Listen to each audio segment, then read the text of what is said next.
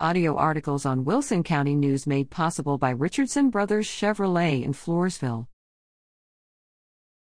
Governor Abbott announces statewide day of prayer for Ukraine, special lighting of Texas governor's mansion.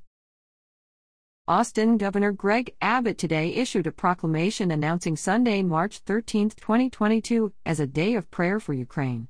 Governor Abbott also announced that the Texas governor's mansion will be lit blue and yellow on Saturday, March 12, and Sunday, March 13 in solidarity with the Ukrainian people.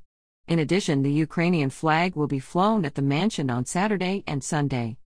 The governor announced the day of prayer and the mansion lighting on a conference call with 80 Texas faith leaders earlier today. Father Mykola Dobzuk of Pokrova Ukrainian Catholic Church in Houston gave the invocation on the call. Cecilia and I encourage Texans of all faiths and religious backgrounds to join us in a day of prayer for all of Ukraine and to stand in solidarity with the thousands who have been affected by this horrific war, said Governor Abbott.